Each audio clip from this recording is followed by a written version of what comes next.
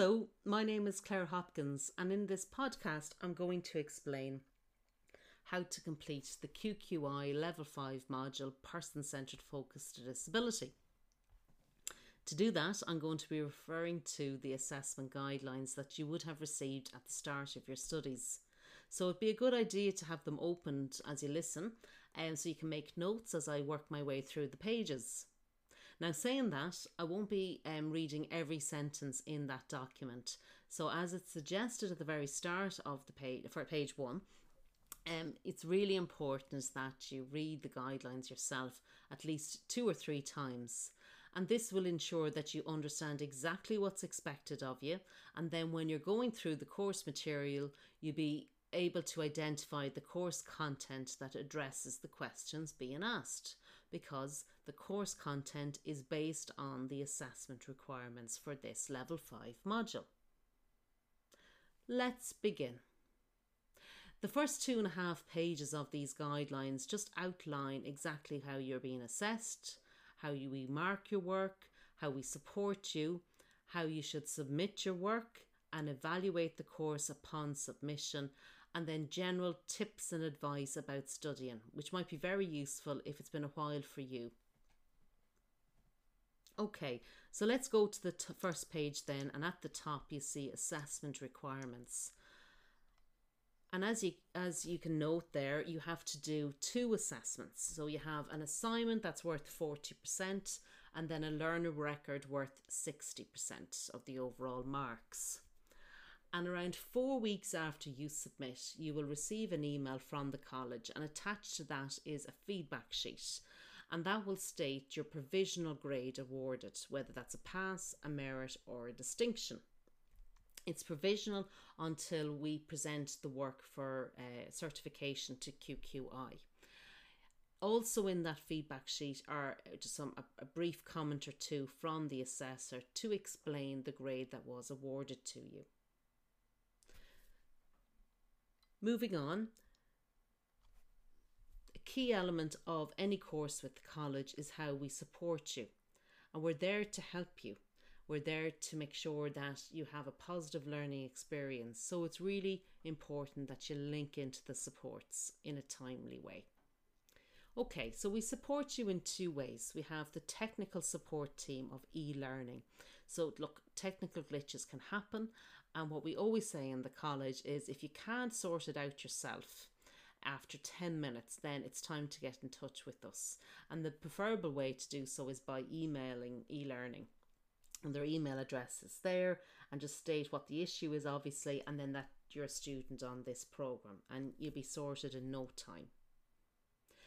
Another very key support is your tutorial support. Now, your tutor is a subject matter expert and a practitioner with a wealth of experience behind them. They also are a module expert, so they know what the end result is. They know this module inside out. They know what standard has to be achieved in order to pass the module, and they no doubt are actually going to be the assessor of this course that you're undertaking. So wouldn't it make perfect sense that you check in with them to ensure that you're on the right track? So they're there to ask questions, to clarify anything that you're confused about, and like even just something as simple as you're reading through the course material and you come up with an example to explain something like the medical model or the social model or whatever it might be, and you're not quite sure whether it's a really good example, and therefore you get in touch with them and ask them, and they can tell you whether or not you have enough there to really answer the question being asked or need to add more detail. So please utilise the support. Your tutor will be in touch explaining how to get in contact with them. It's usually mainly through email, but also available by telephone or even online Zoom support if that's relevant for this particular course that you're on. So utilise the support in a timely way. I know it's a bit intimidating, especially if you feel you're asking a silly question, but that's the job. Their job is there to answer any question and ensure that you get the most of your time with us. Okay, so moving on then, we're going to outline how you submit your work. in essence, you submit your work by email to assessments@opentrainingcollege.com.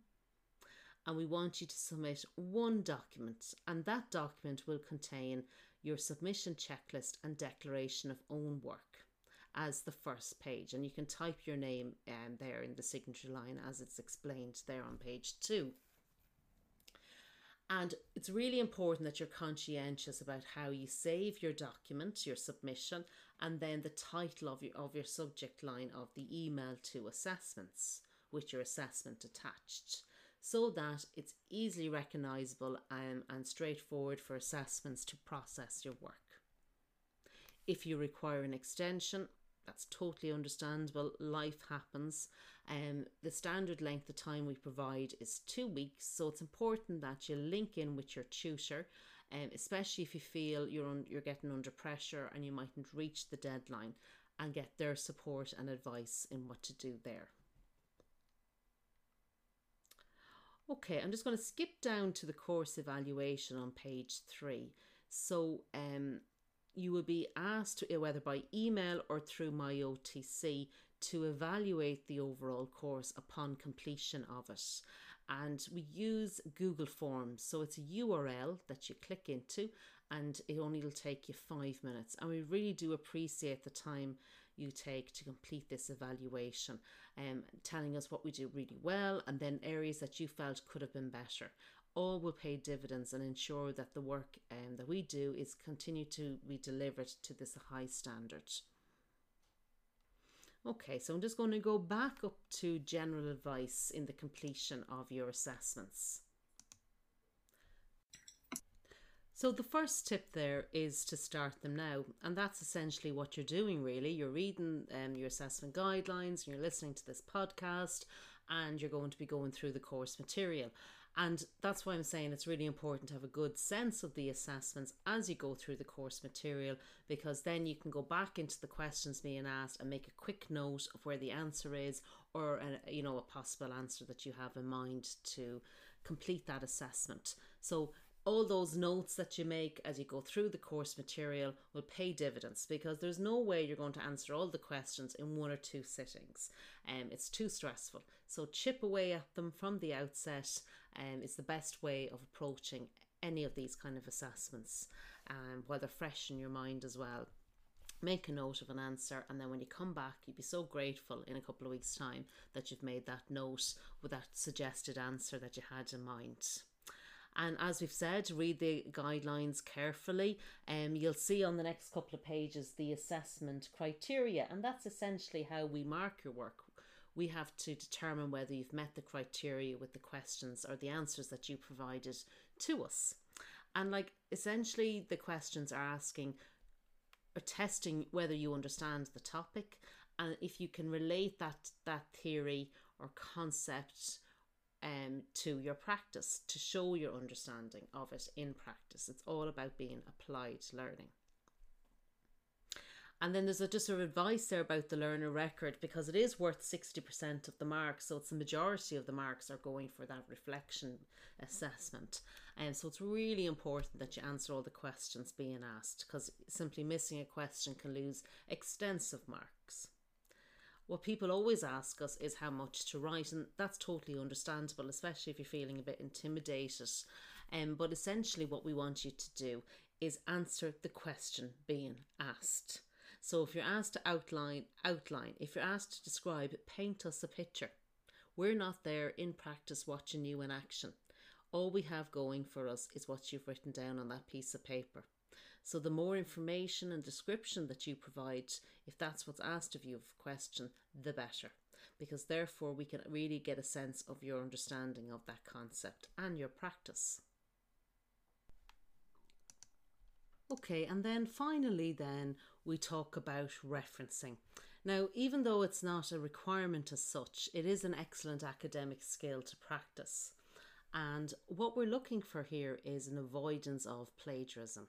So what that means, if you're unfamiliar with it, is not copying from other sources and stating it as if it's your own. So for any research you carry out, which is great, fair play, it's really important that you cite the source. So you tell us where you got your material from. And even better, it would be great if you put it in your own words and still cite the source, but because you've put it in your own words, you're using your own voice and you're showing us a better sense of your understanding of that concept. So it's really important to use it wisely, because then that shows how well you've engaged with the material. Your tutor can help you with this if you're unsure, and there might be resources provided for you on my OTC as well about how to reference successfully. Let's look now at the assignment, and it's covered on page 4 of the guidelines. As you can see, it's divided into 4 parts, and a quick glance through will show you that it focuses on the theory and the concepts that underpin person-centeredness. So let's look at each of these 4 parts. Question 1 asks you to explain what is meant by the medical and social models of disability. Now, these lens or perspectives on disability are covered extensively in the course material. So sit with them for a while and think and ponder upon them. You may have heard them before, they might be quite new concepts to you, but they have been extremely influential in how services have been delivered, how society perceives disability, and how you as a practitioner carry out the work that you do, and the opportunities that you provide, and your perception and attitudes and values that you put into practice from working in the sector. And what we want you to do is explain those models and then provide an example of each that show the difference between the two. Question 2 then looks at inclusion, and that's arguably what we're about here with person-centeredness. How can we see beyond the service walls so that people feel more included in their community? And we want you to define it, and there's lots of definitions out there, and again covered extensively in the course material. My favourite definition is from Judith Snow, who says inclusion means it matters if you're not there. That's a real thinker, given that we're coming out of COVID, how important it is to belong, to have a relationship, a sense of belonging, and it mattering if you're not there. And that's why we want you to describe why it is important in the lives of individuals, and in particular those with disabilities. And we want you to consider a really nice example of how your service or organisation is promoting inclusion. What are they doing on a daily or weekly basis that is looking beyond the service walls to promote the inclusion of people? Question 3 looks at 2 different models of service delivery: person-centred focus or individualised approach, and then mass management. And we want you to provide an example of each within your organisation. So as you read through the course material around these concepts, we are certainly moving in the right direction. We're becoming more individualised in our approach, and we're certainly not institutionalised anymore like mass management in the classic way of it. But mass management does exist, and that's something that we need to be aware of, and how it presents itself, maybe in less obvious ways. And that's what we want you to consider. So read the material, talk to your colleagues, and consider what are we doing in our practice where maybe the service needs are being met more so than the individual person using our service. The next part of question 3 looks at the principles of person-centred focus. So we have principles identified by the National Disability Authority, and then more recently with new directions. What we would like you to do is outline. So outline basically means a very brief description of a sentence of what each principle is about. And then we want you to pick 2 of those principles that you've outlined, and then provide 2 examples of these principles in your service, or from the general social care sector. So this might be a nice opportunity to do a little bit of research and see what is happening out there outside my service walls. An example that you may come across in the course material is the National Advocacy Service, or examples of independent living services where people are, living their own lives out in the community and not necessarily attached within a service. So that's question 3. And now we're going into question 4, and we're going to ask you then to explore 5 valued experiences and social valued roles. So let's look at the 5 valued experiences. So you would have had explored that in the course material, and we want you to outline them. So explain what each of the 5 valued experiences are about, and then tell us, well, how does that support you as a practitioner? And the 5 valued experiences are really useful, kind of like nearly as a checklist to judge the quality of support provided by people with disabilities.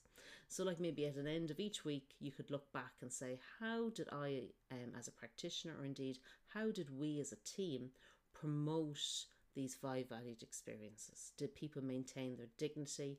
Did they have an opportunity to enhance their contribution? Did they maintain their level of involvement in the community and visiting ordinary places at ordinary times with ordinary people outside of the service walls? So what we want you to consider is, how can these 5 valued experiences help you and your service judge the quality of the support that you're providing? We also look at social role valorisation, and the concept there is looking at the perception of people with disability. And ask the question of, why are people with disabilities not enjoying inclusion? And usually the reason is that they're not performing roles in the community that have value. So if they're primarily seen as the disabled person or a service user, then that pigeonholes them in that role, and people cannot see beyond that role. So they're bounded in that role, and no opportunities then are offered, or chances to strike up a conversation or be involved beyond the services walls, beyond that role. So what we'd like you to do is, what is meant by a socially valued role? And that's covered again in the course material. And give 2 reasons why it is really essential for anybody to have valued and, socially valued roles, and not negatively valued roles. And we want you to provide examples from your service of socially valued roles that the people that you work with hold in your organisation. Move on now and look at the learner record. Now, a learner record is an assessment type that requires you to reflect upon your learning. And primarily what it looks at is, what did you take from this course of study, and it happens to be this module? What are you good at? What do you need to improve upon? And how are you going to go about doing that? So to complete this learner record, it's really important that you take the time to note your learning and your thoughts about yourself as a person-centred practitioner. And that's something that we can be quite poor at doing. We just get on with the job in hand to the best of our ability. And we don't take a time, maybe at the end of a day or end of a week, end of a month, just to sit down for whatever length of time, whether it's talking to a colleague or just writing in a journal, what am I happy about in my job? What did I do really well there? And describing it and teasing it out to understand how you can maintain your good practice, or maybe how you can prevent frustration in the future by not doing the same thing again. So what do you do well? What do you enjoy about your job? What do you need to work on? And what tools and techniques do you need to practice to address and overcome these challenges? So we suggest that you try to aim for 2 paragraphs for each question listed below. And that's just to unpack it as fully as possible, so that we get a really good insight into who you are as a practitioner. And it's really important also to, when you're explaining you doing something, whether it's active listening or effective communication or empowerment, that you relate it to the course material. So for active listening, one of the techniques we suggest you might use is the flower approach. So tell us in your example how you thought through the flower approach to be as effective as you can be. Questions 1 and 2 look at language, and what we'd like you to do is consider, how is language used in your service? So when we think about language, we think of the jargon, the service terminology that we use every day, the tone and the manner in which we speak about people that we work with, and the service that we provide. So we want you to consider 2 examples of language that you've seen or hear written about people with disabilities. And would you say, from your experience to date, now whether that's in your service or whether that's in the disability sector in general, has it changed much since you first started working in the disability sector? Explain how and why that is the case. And that's why one of the questions we ask you in the course material is to consider if you had to do a handover or explain about somebody and you had to know 2 pieces of information. What 2 pieces of information did you note? Was it around their medical needs and support needs? Was it mainly just around interventions, or was there any sense of the individual in the handover? So the manner in which you talk about the person and exchange information is really influential and does impact on the service that they are provided as a result. And we want you then to provide one example where you actually saw a real clear impact of how respectful and dignified person first language had on how the other people viewed a person with disability that you work with. So can you think of an example where, by virtue of using appropriate language, people started to see the person from a different perspective? Communication is the next segment, and it has 3 questions underneath this. And what we'd like you to do is consider communication. And really what we're talking about, your ability to develop rapport and a relationship with the people that you work with. It's key, isn't it, to everything that you do. You're establishing a relationship, and your job is to maintain that relationship and develop it and cultivate it so that you can be as effective as you can be for that person in promoting a quality of life of their choosing. So we want you to identify 2 examples of you being excellent in how you communicate. And one of those examples should be of active listening. And what we'd like you to do is paint a picture. Describe exactly what you did and outline how that impacted on the person and the situation positively.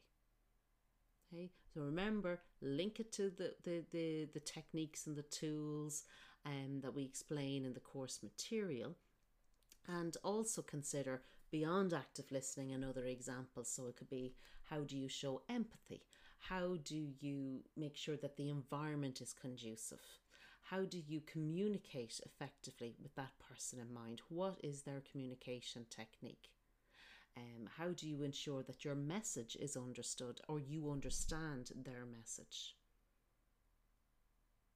Question 4 here asks you to reflect on one example where your communication wasn't at the best. So what are you going to do to improve your practice here? So what barrier did you face? What went wrong? And what are you going to look at improving into the future to avoid that as much as possible? And then we want you to consider how you, with your colleagues, could improve communication in your workplace. So you're working in maybe very busy environments, very stressful environments, and communication does break down. So what could you and your colleagues put into place so that those barriers or stressors when it comes to communicating among each other can be avoided as much as possible? So consider that. What 2 ways could you change the way you as a team communicate? Is it the method of communication? Is it the timing of it? Is it the environment, and so on? What could you tweak to make communication more effective? Empowerment then is the next section, and there's 3 questions underneath this. So question 6 asks you, how did you empower a person to make an informed decision that was important to them? So empowerment is all around the balance of power.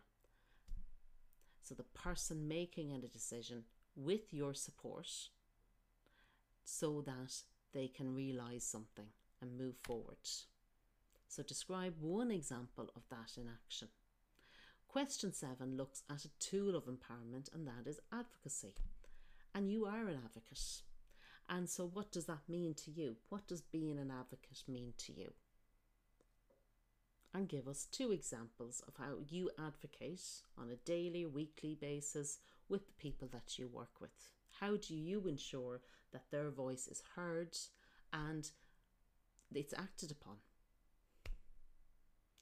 And then question 8 looks at what you have learned over your career so far to date about the capacity and the uniqueness of the individuals that you work with.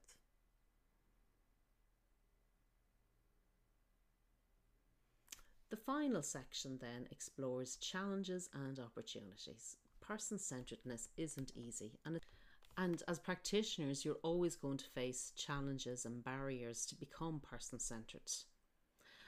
And what we can try to do as practitioners is learn tools and techniques to be a bit more resilient, so that we can always try another way, and to collectively as a team we can improve the quality experienced of service users of our service. So what we'd like you to do in question 9 is clearly state 2 challenges. Now, be descriptive. Remember, SMART. Tell us exactly what it is that you face as a challenge and give us 2 of them.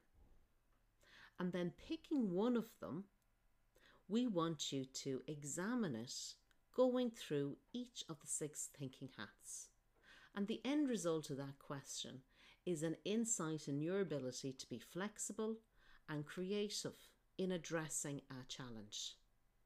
So we want you to state, what are the facts of that challenge? Or what information do you need to find out a bit more around why that challenge is one? What's the outcome that you want to achieve? The yellow hat. What is the best possible outcome? How do we feel about that? The red hat. Are we positive, excited, burnt out, whatever it might be? Black hat. What has happened in the past around this challenge? Maybe we're stuck in the past. We need to learn from it, lessons learned, wisdom there, but what is preventing us from moving forward? What had happened in the past? And then finally, consider the green hat. So we have our outcome, the best possible outcome. How could we possibly go about achieving that? Putting aside our feelings, what has happened in the past, and so on. Could we identify some creative solutions around that challenge to address it, to achieve the yellow hat, that vision, that possible solution? So there you go. I trust that this podcast has provided you with a really good start in answering the questions being asked for this assessment.